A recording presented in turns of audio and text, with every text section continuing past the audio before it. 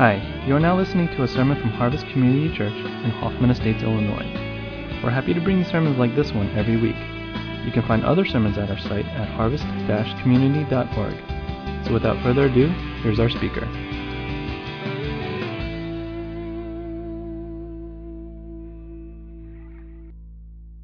Okay, well, good morning, everyone.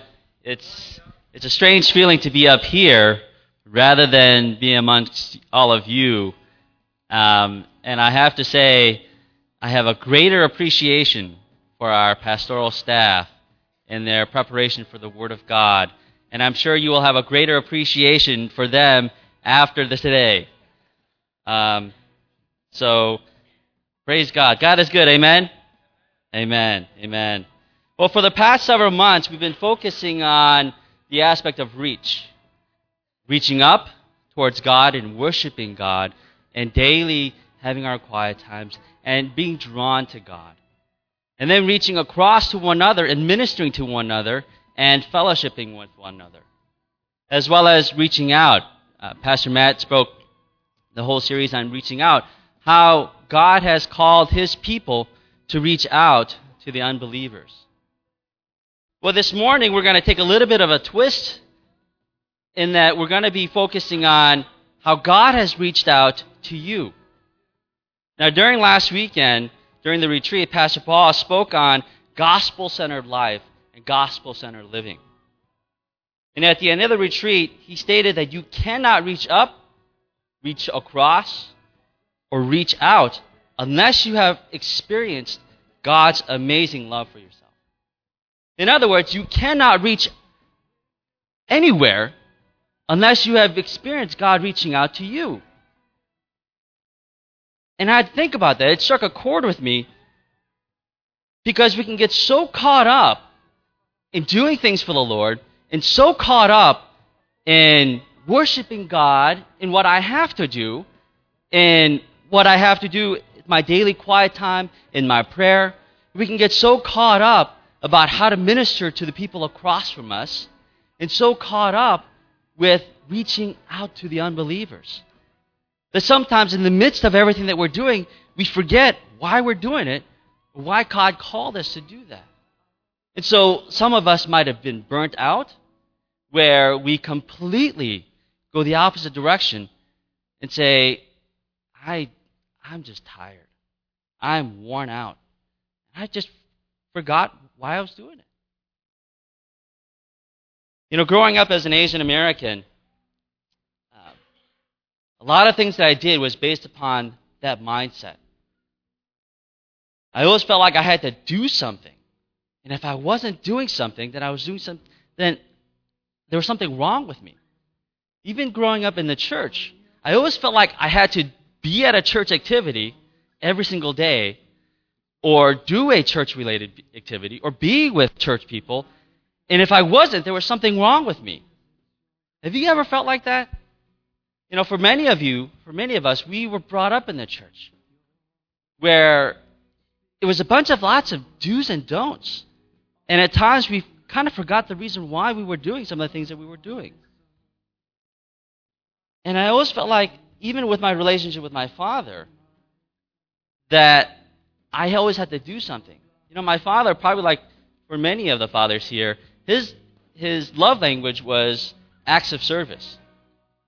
And if I wasn't doing something for my father, if I didn't do what he had asked for me, then I felt like I didn't earn his love and I didn't earn his respect. And in many ways, I equated that with my relationship with God. And that if I wasn't doing something, that I wasn't earning God's favor or earning God's love. Have you ever felt like that? So, when Pastor Paul was preaching this entire weekend on a gospel-centered life and a gospel-driven life, it really struck a chord with me. Because I think throughout the entire weekend, he didn't preach applications of, now go ahead and do this and this and this. But he took us back and he said, before you do anything, this is what the Christian life looks like.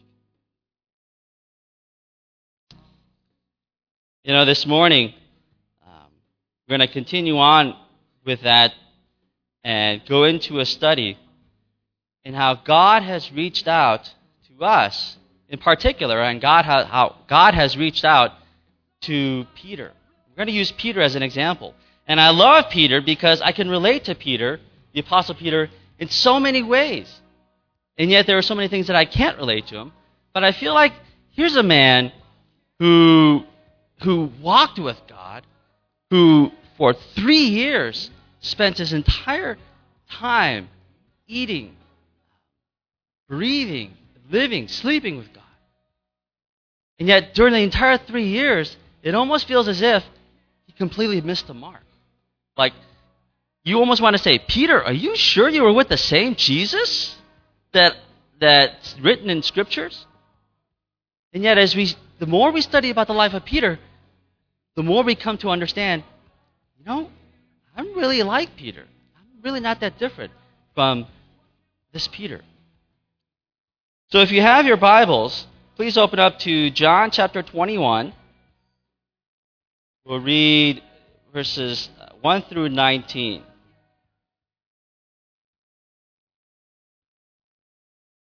John chapter 21, beginning from verse 1 through 19. After this, Jesus revealed himself again to the disciples by the Sea of Tiberias. And he revealed himself in this way.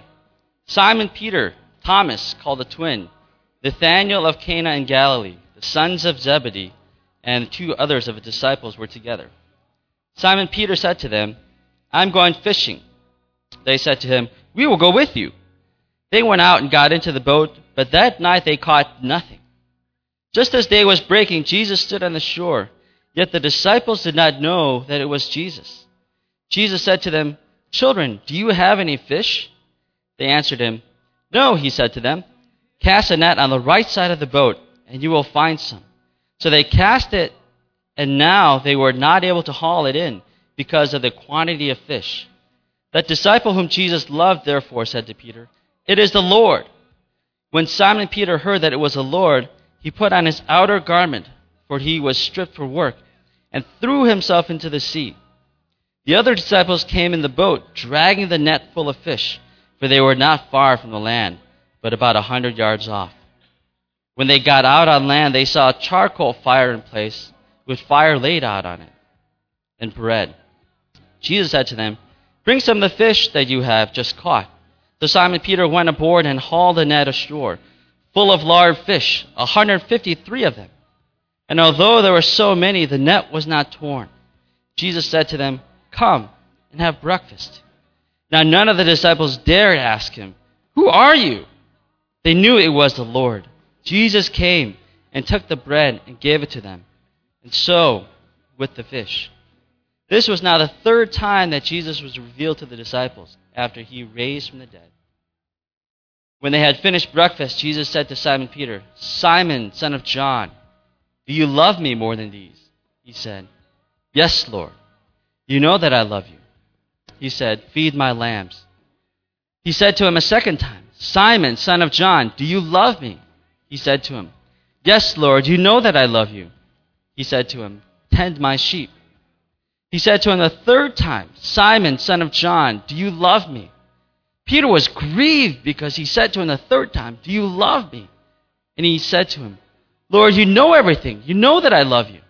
Jesus said to him, feed my sheep. Truly, truly, I say to you, when you were young, you used to dress yourself and walk wherever you wanted. But when you are old, you will stretch out your hands, and another will dress you and carry you where you do not want to go. This he said to show by what kind of death he was to glorify God. And after saying this, he said to him, follow me. Now this whole picture is truly amazing to me, because this takes place shortly right after Christ rose from the dead.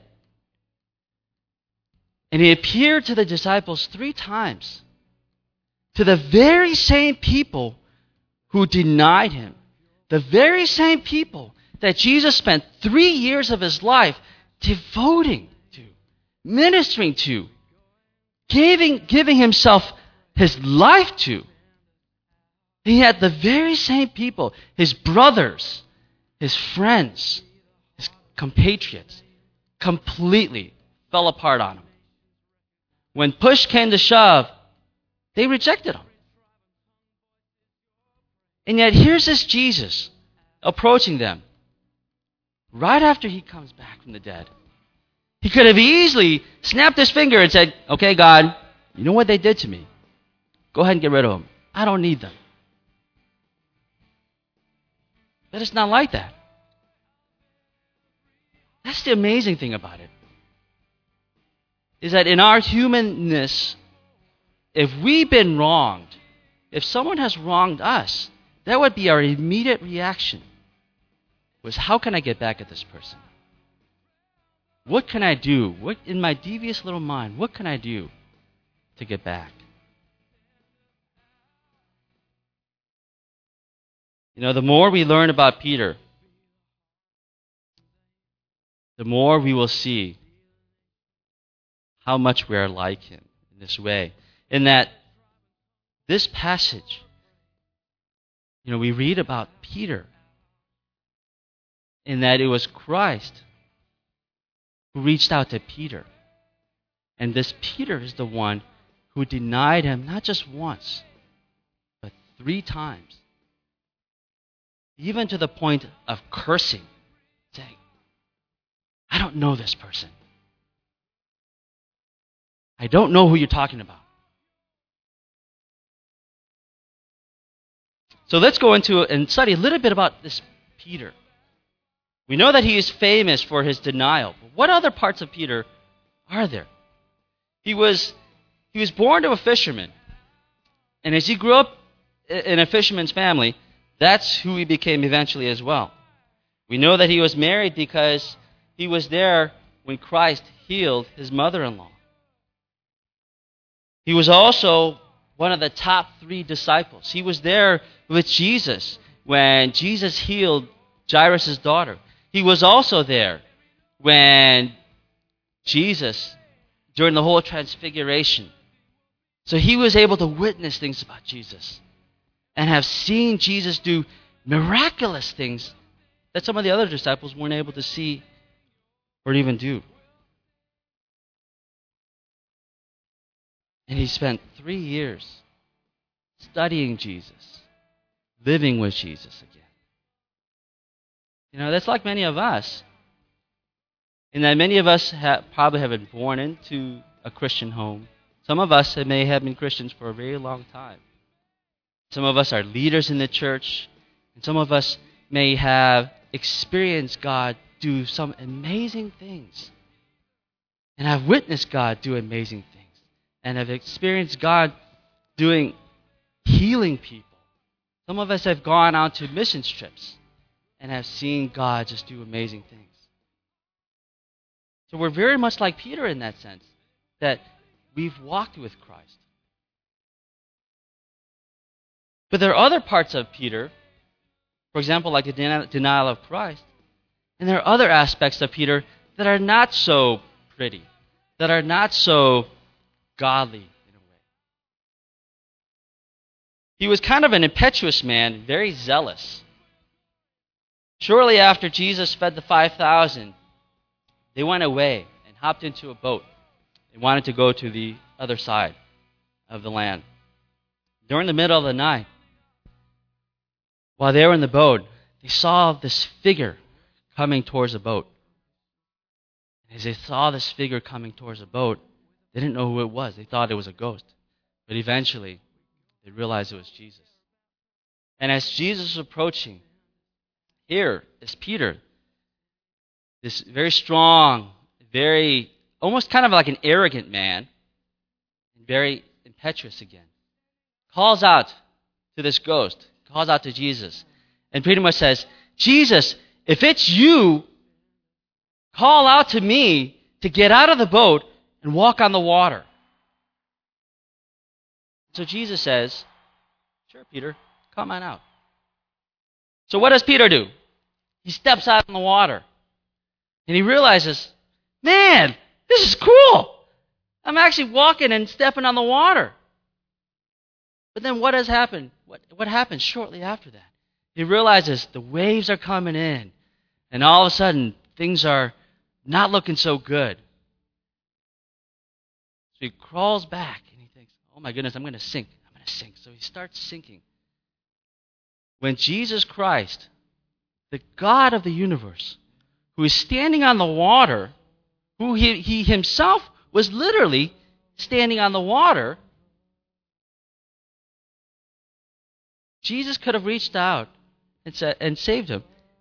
And yet he forgot where he was. He forgot who he was. He forgot who was standing right in front of him. And he started sinking. It's like that for us as well. Is that sometimes we get ourselves into trouble. Sometimes we get ourselves into situations and we say, God, I'm going to do this for you because I'm going to, God. I'm going to do this for you. And when we get into the situation, when things get a little rough, then we start questioning God. Like, God, where are you? Where are you, God? I was doing this for you. I thought you wanted me to do this. And yet things are getting a little rough. And I'm starting to sink, God. Where are you?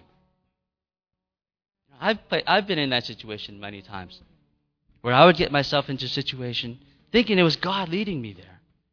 And when things got rough, things got tough, I started blaming God and accusing God and asking God, God, where are you?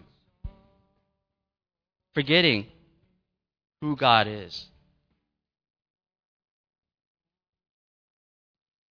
Another situation is that Peter is kind of slow. He wasn't an educated man. He didn't go to the university like Paul did. Paul knew multiple languages. Paul was very eloquent in his speech. But Peter was not. Jesus would have to explain to Peter multiple times. In one incident, in Matthew 15, it says, but Peter said to him, explain the parable to us. And he said, are you also still without understanding? Here, Peter was with Christ for 3 years, probably explaining the same stories and parables over and over again. And yet Peter was kind of slow. And aren't we like that sometimes? Where we are, I don't know about you, but men, we're kind of slow at times. I'm slow. My wife would probably tell you that she tells me the same thing and I forget. I'm a little slow at understanding. Even when God tells me to do something, I forget. And I'm a little slow, and I need to have God explain things to me time and time again. He was also quick with his temper. When they were out at the Mount of Gethsemane, and they saw the high priest soldiers coming towards, it was Peter that took out his sword and struck and cut off the ear. Aren't we sometimes like that, where sometimes we let our rage get the best of us rather than taking a step back and being calm? Some men, probably like most men, we're probably very just quick to react, quick to temper. There's also an incident where Peter forgot what Jesus has been telling him for the past 3 years. Where Peter rebukes Jesus and tells him, Jesus, you don't know what you're talking about. You dying on the cross and rising from the dead, that's not the real story here. The real story is, Jesus, is you're going to come and you're going to save us from the Jewish people. You're going to come riding on a white horse and you're going to save this day. Because that's the perspective that Peter had about Jesus, was that Jesus was going to be this mighty ruler. But Jesus takes a step back and rebukes and even calls Peter, Satan, get behind me. Because you have no idea what I'm about to do here. But the most notable aspect about Peter was his denial of Christ.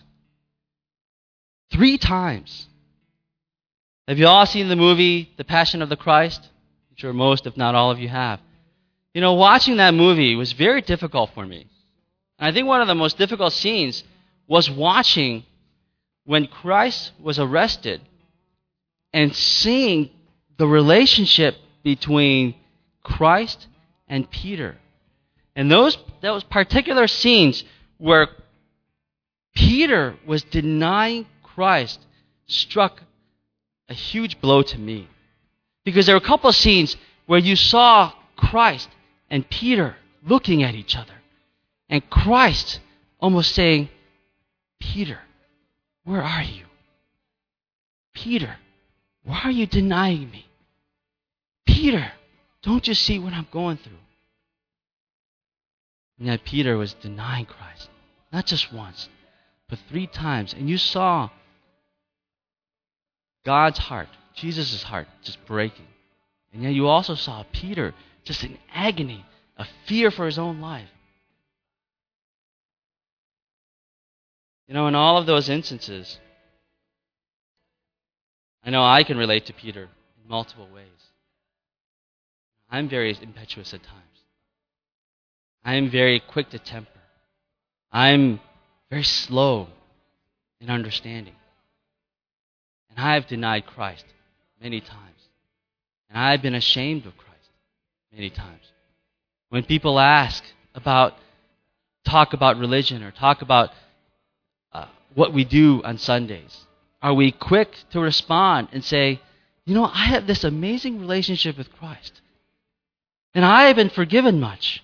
Or are we quick to just kind of say, oh yeah, I go to church on Sundays?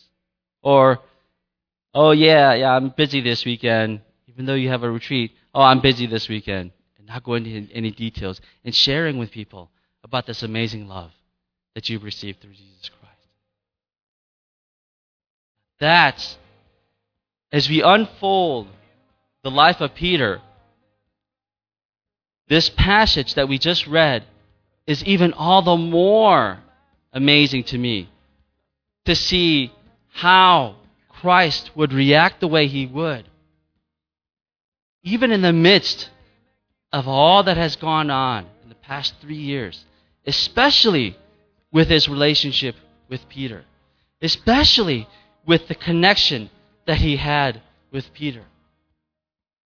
And for Christ to be able to approach Peter and the rest of the disciples in a manner that completely just throws you for a loop, that's the amazing God that we serve. Doesn't it just completely boggle your mind?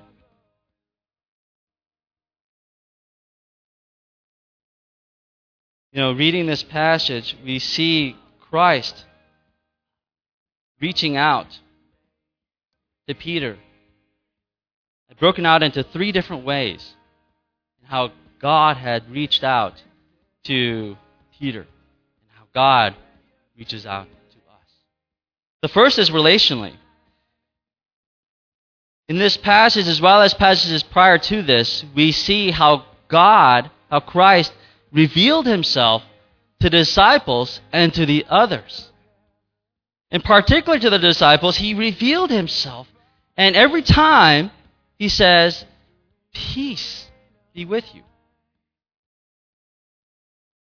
You know, it's amazing how Christ, without any anger, after he comes back from the dead, very people, again, to the people who've denied him, who rejected him, who forgot who Jesus was. Rather than getting angry with them, rather than rebuking them, he's gentle with them. And that's the same tone that they had. Because they, in John chapter 20, said that the doors were locked. As the doors were locked, they were in fear that the Jews were going to kill them and go after them for their relationship with Jesus. So as they were in fear, they were also not in fear of what was going to happen to them, but also they were in fear because if this Jesus does come back, he's going to come back with this mighty wrath and fury upon them. So can you imagine if you were the disciples,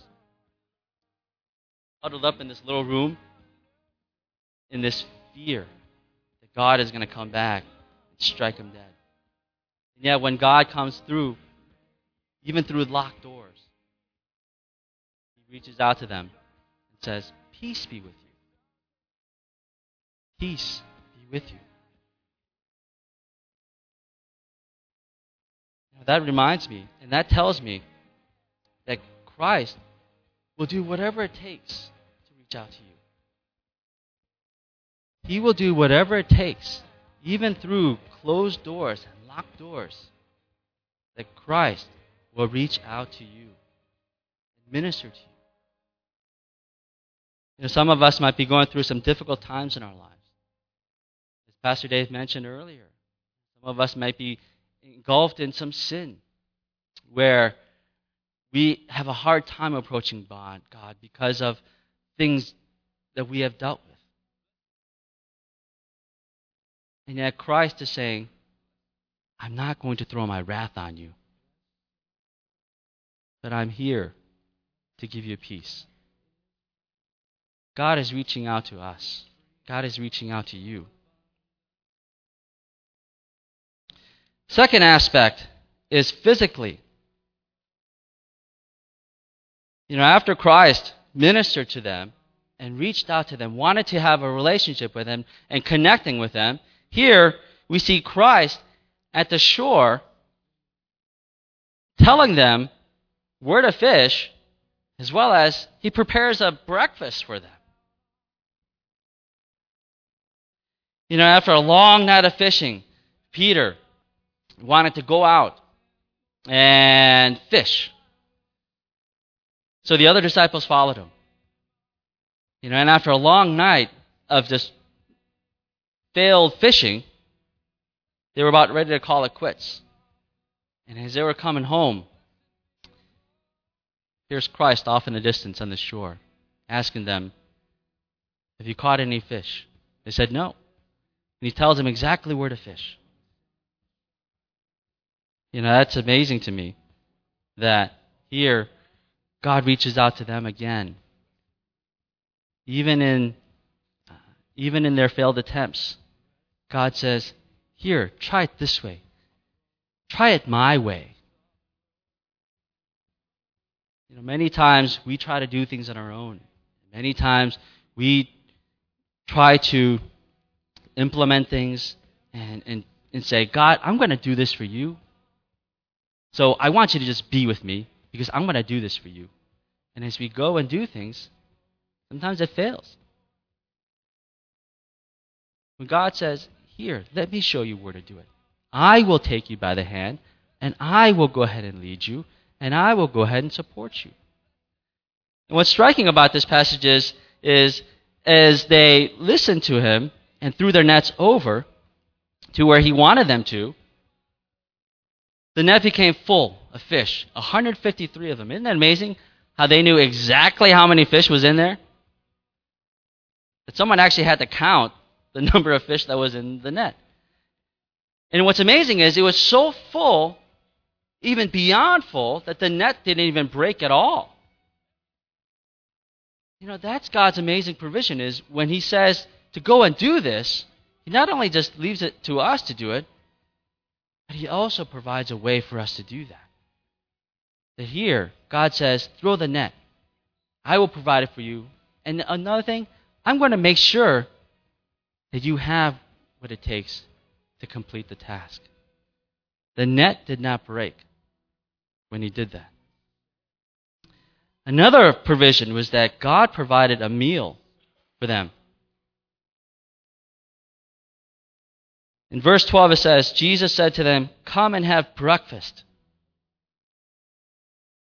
Here God is at the shore as his people are fishing away.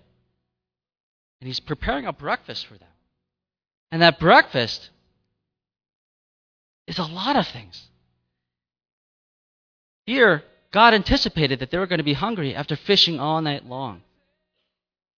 And rather than having them fend for themselves, God prepared this little breakfast for them. He said, I will provide for you. I will take care of you.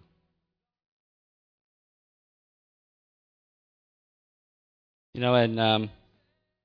lot of times, one of the things that Pastor Paul mentioned, kind of good example was about his son Caleb, and how after having the meal, being full with the meal, in the middle of the night, it would be crazy for his son Caleb to go down into the kitchen, to open up the refrigerator, to stack up the food, and to store the food for the next day,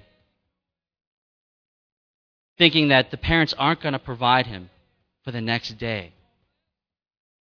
How silly would that be? How silly would it be for my children as they grow up, thinking, I don't know where my next meal is going to come from? For Maddie, when she's old enough to understand, to go into the kitchen, to go start working herself at the age of 6, to say, I have to make my ways. I have to earn a living because I don't know if I'm going to be able to eat the next day. You know, it would be silly, absolutely silly for my daughter to think that way. But she doesn't worry about that because, not only that, because she's only 2, but because she has a daddy who will provide for her. In Matthew 6:26, it says, look at the birds of the air. They neither sow nor reap nor gather into barns, and yet your heavenly Father feeds them. Are you more value than they? It reminds me of that God is our Jehovah Jireh, our provider, who will provide for us. And this particular incident is also a reminder for the disciples in the breaking of bread, in reminding them of the Last Supper. Because what happened prior to Christ's arrest, they spent the last meal together where they broke the bread. And Christ prepared the meal for them. And here, he's reminding them, again, you thought the relationship was going to be severed after I died. He's saying you thought that it was up to you to maintain this relationship. It was up to you to keep this relationship. But he is reminding them, I am the one who establishes the relationship with you. And I will continue to maintain that relationship with you. Isn't that a beautiful picture of how God is now reminding them again of the once broken relationship is now brought together. He has prepared the meal for them, and he has reconciled himself with them. That's the amazing God that we serve. And lastly, after he feeds them, he ministers to them spiritually. In particular, he ministers to Peter, who was, again, the one who did the heinous sin of denying Christ 3 times. And in this passage, he reaches out to Peter and says, Peter, I'm here. I'm here. Christ knew that Peter was going to sin. Christ knew that Peter was going to deny him. In Luke 22:31 and 32, it says, Simon, Simon, behold, Satan has demanded to have you that he might sift you like wheat. But I have prayed for you that your faith may not fail. And when you have turned again, strengthen your brothers. It wasn't a surprise to God that Peter was going to fail him. It wasn't a complete blindsidedness at all. Jesus knew that Peter was going to fail him. And not only that, but here, Scripture tells us that Jesus actually prayed for Peter. And a lot of times we feel like we're on our own. A lot of times we feel like, God doesn't care about me. God's not here with me. But here is an amazing testimony to Christ and how he is praying for us on our behalf. He is pleading to God the Father. Even through the sins, he's saying, Lord, have mercy on them. Lord, forgive them. And he's praying for us. Isn't that amazing? In this passage is also just an amazing I use the word amazing a lot, so you'll have to bear with me. But in this passage of Christ reinstating Peter, let's read some of the verses again. Verses 15 through 17. John chapter 20, verses 15 through 17. When they had finished eating, Jesus said to Simon Peter, "Simon, son of John, do you truly love me more than these?" "Yes, Lord," he said, "you know that I love you." Jesus said, "Feed my lambs." Again Jesus said, "Simon, son of John, do you truly love me?" He answered, "Yes, Lord, you know that I love you." Jesus said, "Take care of my sheep." The third time he said to him, "Simon, son of John, do you love me?" Peter was hurt because Jesus asked him the third time, "Do you love me?" He said, "Lord, you know all things. You know that I love you." Jesus said, "Feed my sheep." Here Christ kind of reminds him, you denied me 3 times, and I'm asking you 3 times.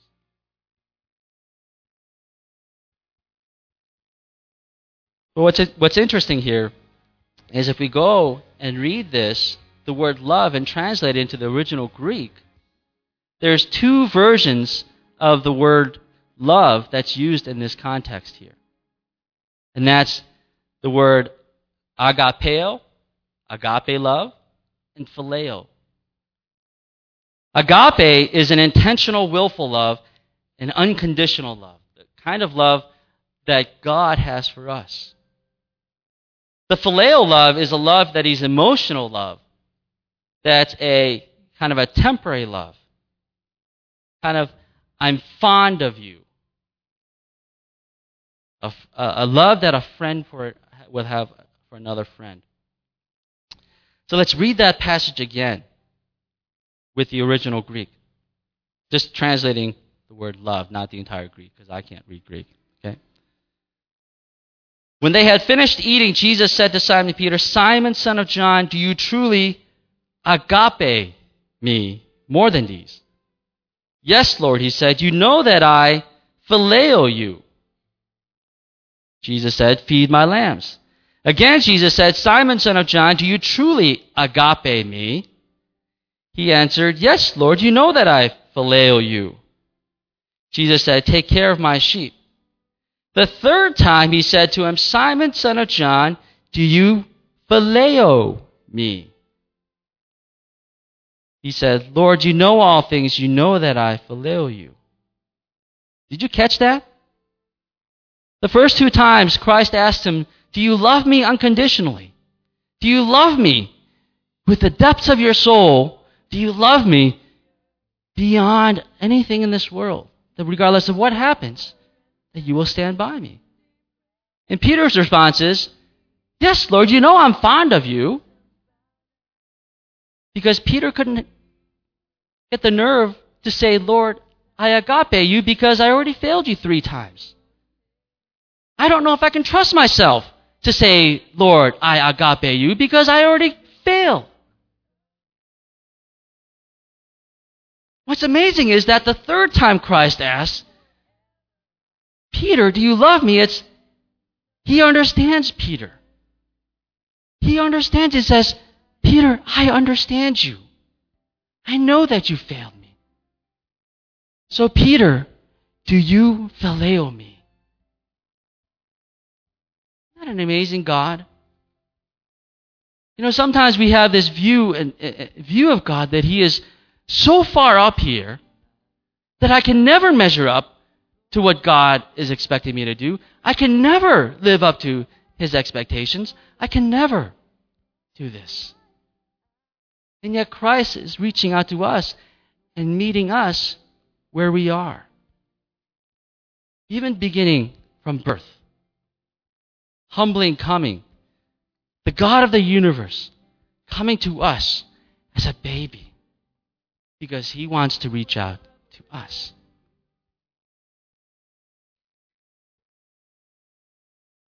Rather than scolding Peter, rather than rebuking Peter, rather than saying, "Peter, how could you not understand this? Peter, after spending 3 years with me, after what you've seen me go through, after what I've done for you, how could you still lack the understanding? Christ, in his gentle ways, says, Peter, I know you. You are my child. I love you. Last thing is that of that passage is how Christ goes back to Peter and ministered to him again. The last words was, Peter, follow me. When did Peter hear that? When Christ first approached Peter. Christ said, Peter, follow me, and I will make you fishers of men. Here, Christ calls to Peter again and says, Peter, let's forget all that has happened. Follow me. You are my son. You are my child. You are my disciple. Come and follow me. What do we know about Peter? God used Peter and changed his name to the Rock. To the Rock. As we studied a little bit about Peter, we know that he is not the Rock by any stretch of the imagination. He was wavering in his doubt, in his faith. He completely failed before God, and yet God called him the Rock. And it isn't amazing how God used Peter to build a church? This man who is broken, this man who is a sinner, this man who has wronged God in every way, and yet God in his infinite love and infinite grace says, I will use you to help build the church. That's an amazing God, isn't it? Amen?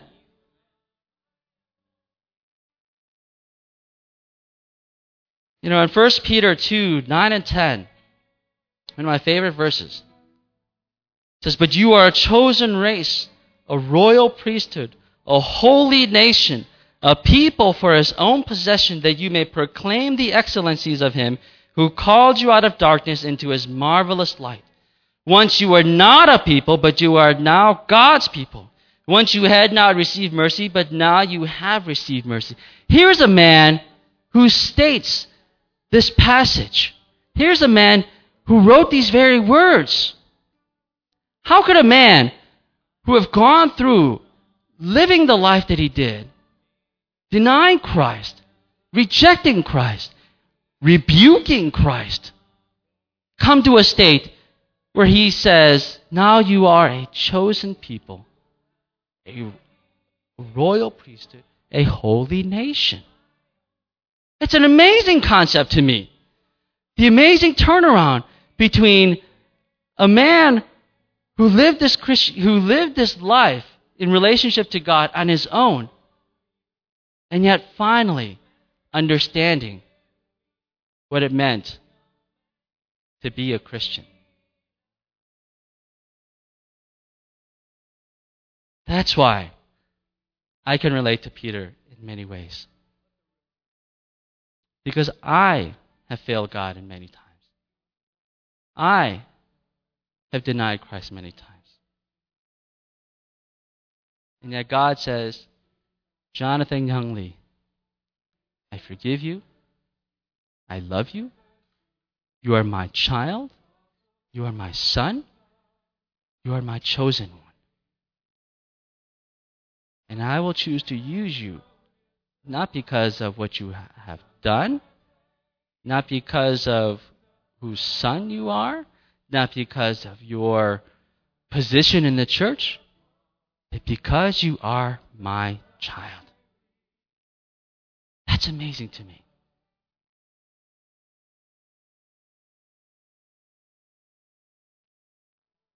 The psalmist says, "Oh, taste and see that the Lord is good. Blessed is the man who takes refuge in him." I believe that Peter finally understood what it meant to taste and see that the Lord is good. During the 3 years of his life, I don't think he got it, because he had this different view about God, because he wanted to do different things for God. But I believe after the reinstatement, Peter finally realized who he was and who he was in Christ. He finally got it. And that's why he was able to say, "But you are a chosen race, a royal priesthood, a holy nation." My question to you this morning is, do you get it? Do you get what God has done for you? How has God reached out to you? How has Christ ministered to you? Have you tasted and have seen that the Lord is good? Have you experienced this amazing God? Does it bring you to tears when you think about your testimony? Does it bring you to tears and to your knees to say, "God, why would you save a sinner like me?" And then to say, "God, I thank you because you are an amazing God, that you would choose to use me. And I'm no longer a sinner, but I'm now a redeemed child of God, and I can hold my head up high because of what Christ has done." Have you tasted and seen?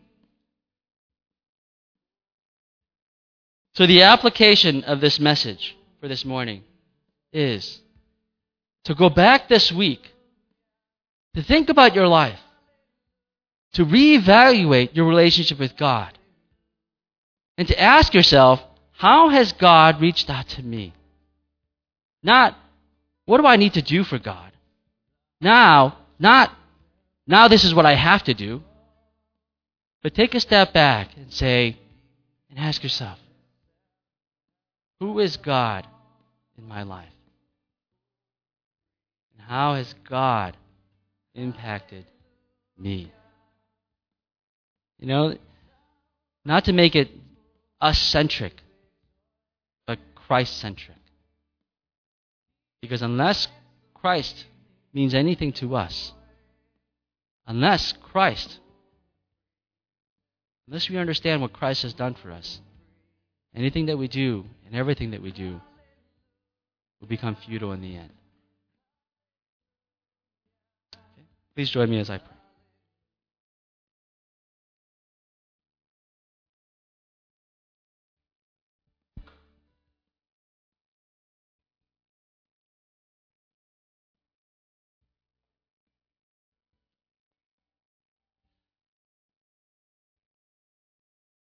I know I've said a lot this morning.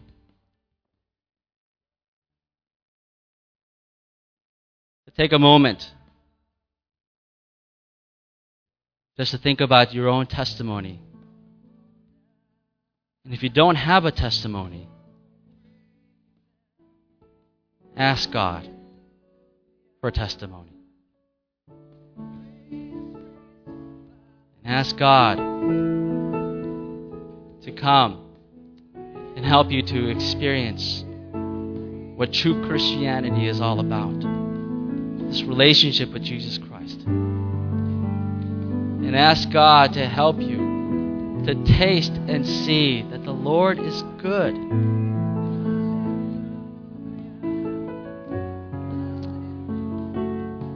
That the outflow of our love,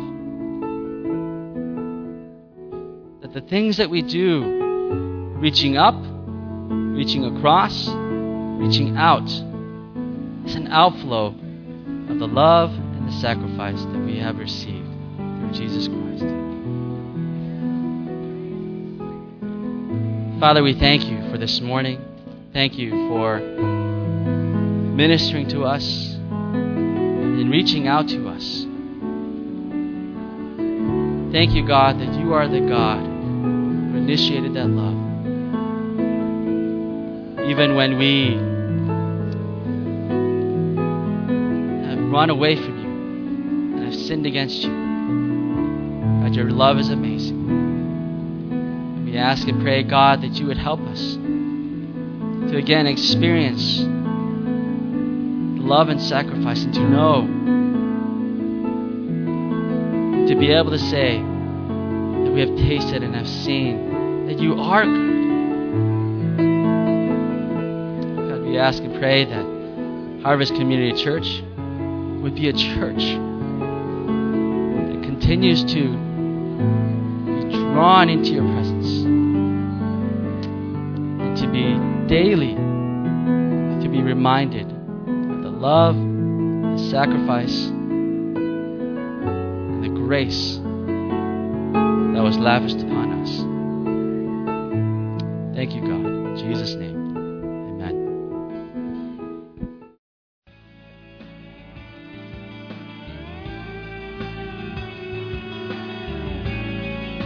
Thanks for listening to the sermon from Harvest Community Church. If you would like more information or have any questions or comments, check out our website at harvest-community.org. Thanks for listening.